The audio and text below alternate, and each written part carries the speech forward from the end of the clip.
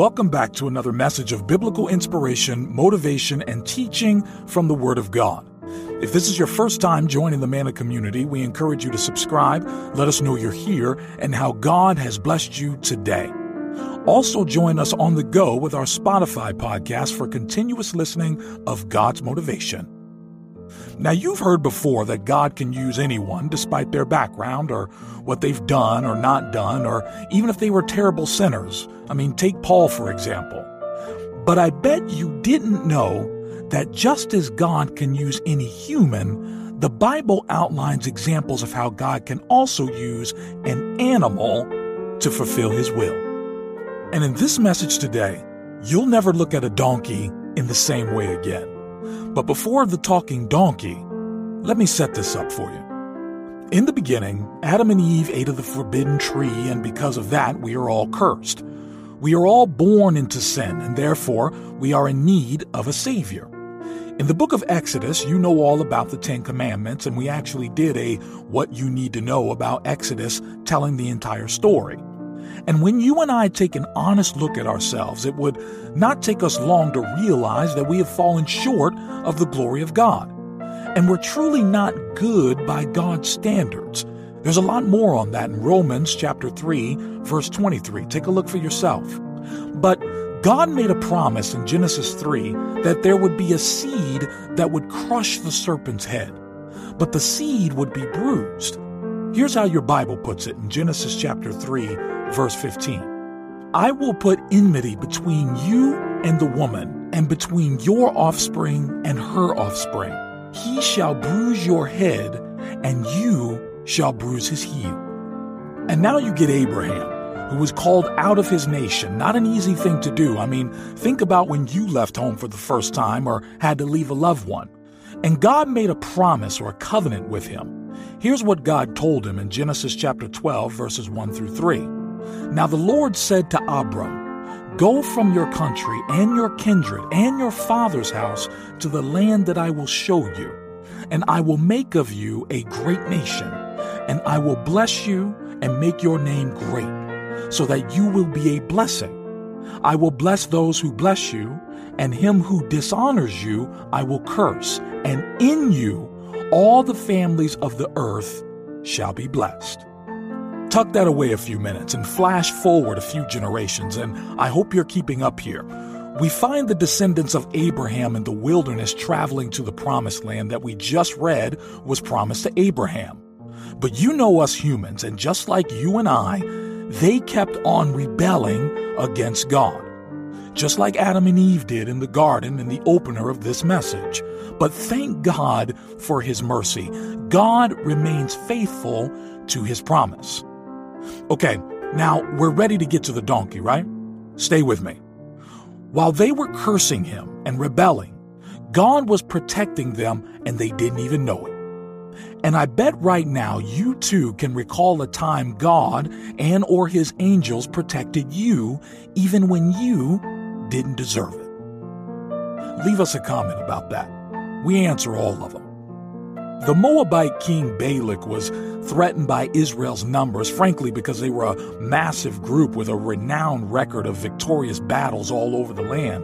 And he hired a prophet of some kind named Balaam to curse Israel. And man, Balaam had no clue what he was about to get into. Here's exactly how the king set his plan to Balaam in Numbers 22 and 6. Here's what he said. Please come and curse these people for me because they are too powerful for me.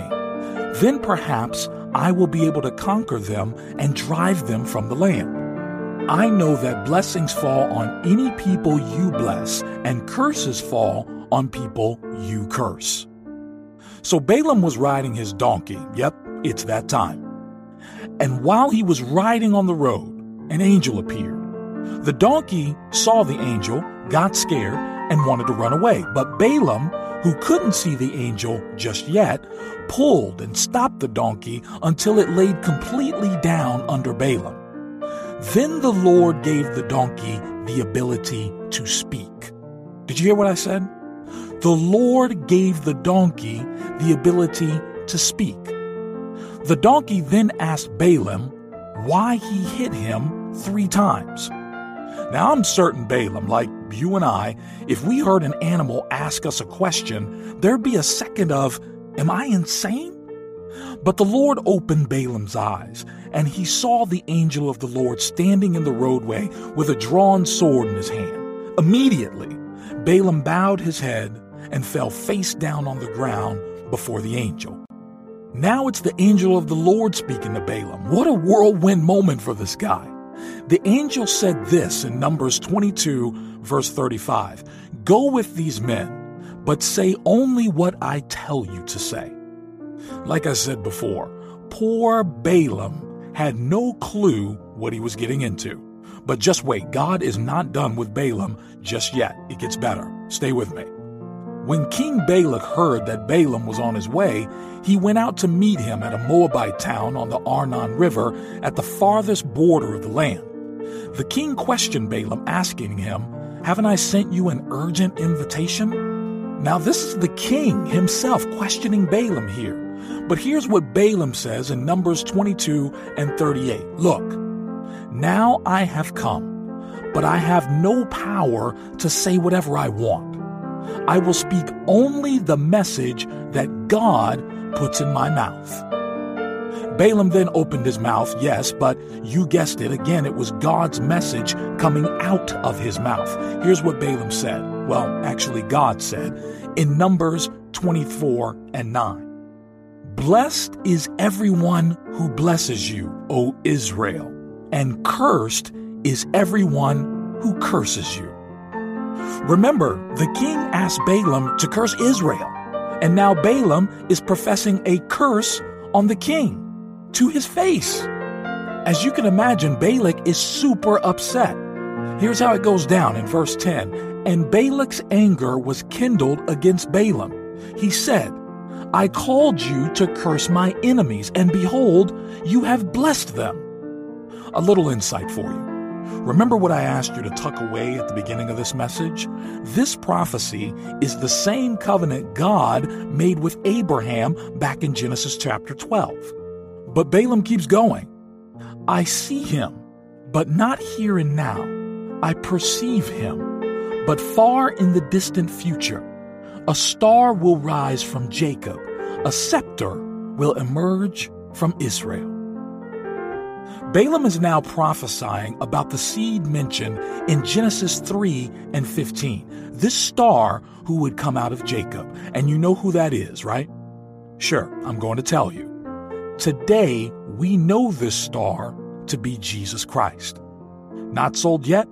Here's another connection in Revelation chapter 22 and verse 16. In the back of your Bible, it says, I, Jesus, have sent my angel to give you this testimony for the churches.